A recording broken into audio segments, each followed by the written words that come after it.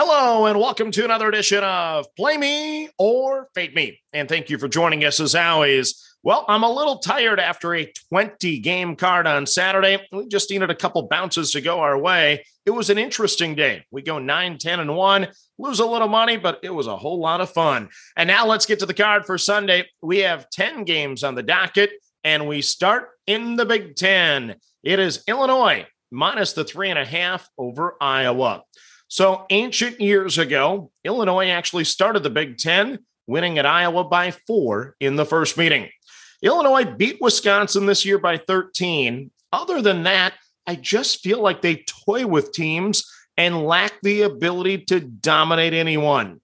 Recent form ratings give Iowa the best numbers in the Big Ten. They've won 5 straight, including road wins at Michigan and Michigan State. Mr. Murray, he's been the leading scorer in every game for the Hawkeyes since December the 9th. That's consistency. I'm still taking Illinois, though, based on what they should be this year. I'm taking the Fighting Illini, minus 3.5 at home over Iowa. Next up, we go to the American Conference. It is Houston, minus the 2 over Memphis. So Memphis won the first meeting by 10 at Houston. Houston has won 6 straight since that loss. And for them, today is all about the NCAA seed line. Last year's Final Four team advanced from the 2 line. A loss today would likely put the Cougars in that 5-6 area. They don't want that. SMU beat Houston the first go-around. Houston punched them back with a 14-point win. Memphis is hot. They've won 9 of 10, but I think Houston's going to be locked in today, and Kelvin Sampson's team will make a statement for the committee. I'm going to take the Cougars, minus 2 at Memphis. Next up in the American, it is Central Florida, minus the 2.5 at Tulsa. So UCF beat Tulsa by 9 in the first meeting. The Knights are coming off a loss at Tulane, but this team should be about a 5-point favorite based on recent form. Even Wichita won at Tulsa by 10, so surely UCF can cover the 2.5. Yeah, not great logic, but I'm going to go with it. Give me the Knights, minus 2.5 at Tulsa. Next up, we got a conference tournament action, and we start in the Colonial. It is Townsend, minus 12.5 over Northeastern. So this is likely my last chance this year to bet against Northeastern.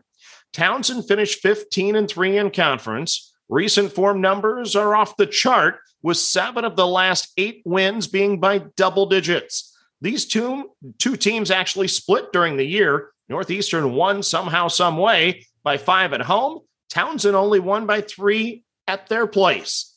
Those numbers scare me, but Northeastern this year, they've lost games in conference by 23, 22, 18, 17, 16. Well, you get the idea. I think today may be one of those days. So I'm going to take the Tigers, minus the 12.5 over Northeastern.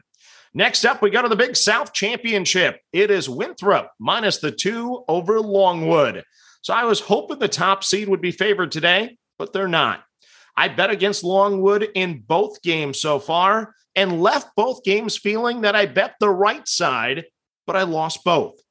They rallied and covered in overtime against North Carolina A&T. And then yesterday, they rallied from 16 down, not only to win, but to cover.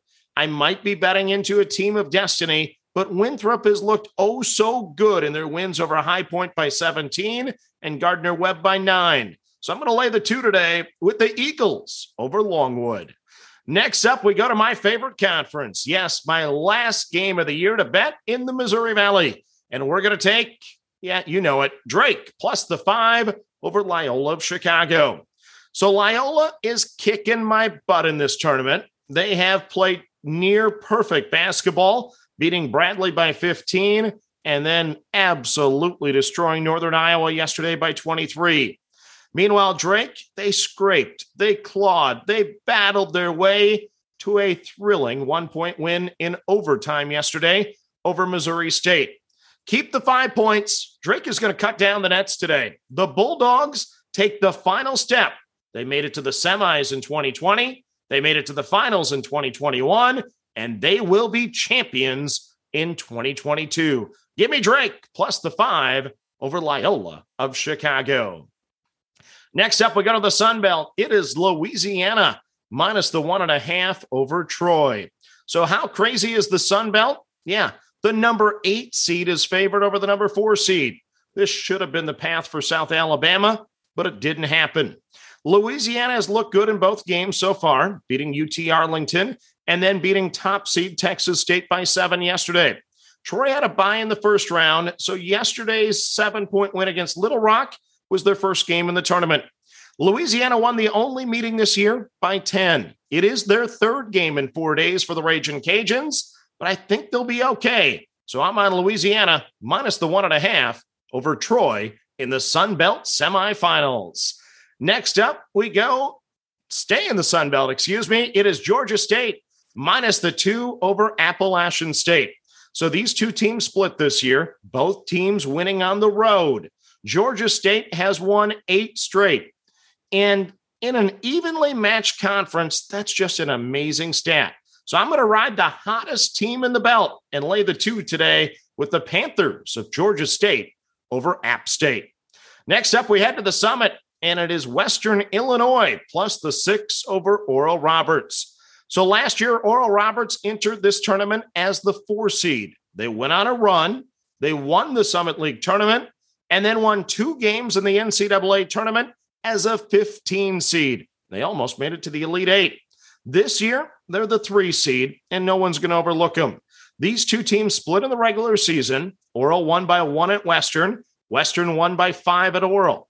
The Golden Eagles lost 3 of 4 down the stretch against the good Dakota schools, and they do have the best player in the conference in Mad Max. When he heats up, watch out. Western, meanwhile, they lost 5 of 7 down the stretch and just didn't show much. This line, I'll be honest, it's set perfect. There's no real advantage, but since I'm going to play every game in the Summit, I'm just going to grab the points. I'm taking the Leathernecks plus the 6 over Oral Roberts. Then the final game on the card for us is South Dakota plus 1 over UMKC in the Summit League. UMKC won both meetings this year by 9 at home and 11 on the road. South Dakota won 5 of their final 6 games, including a shocking win at Oral Roberts to end the year. UMKC won 7 of their final 9, with the lone losses being to the top schools in the conference. Both teams are playing good basketball right now. This game is in the state of South Dakota. The winner gets South Dakota State.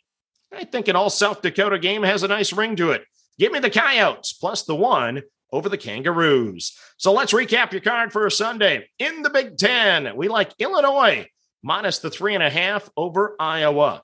In the American Conference, we're on Houston minus the 2 over Memphis. Also in the American Conference, we like UCF, Central Florida, minus the 2.5 at Tulsa.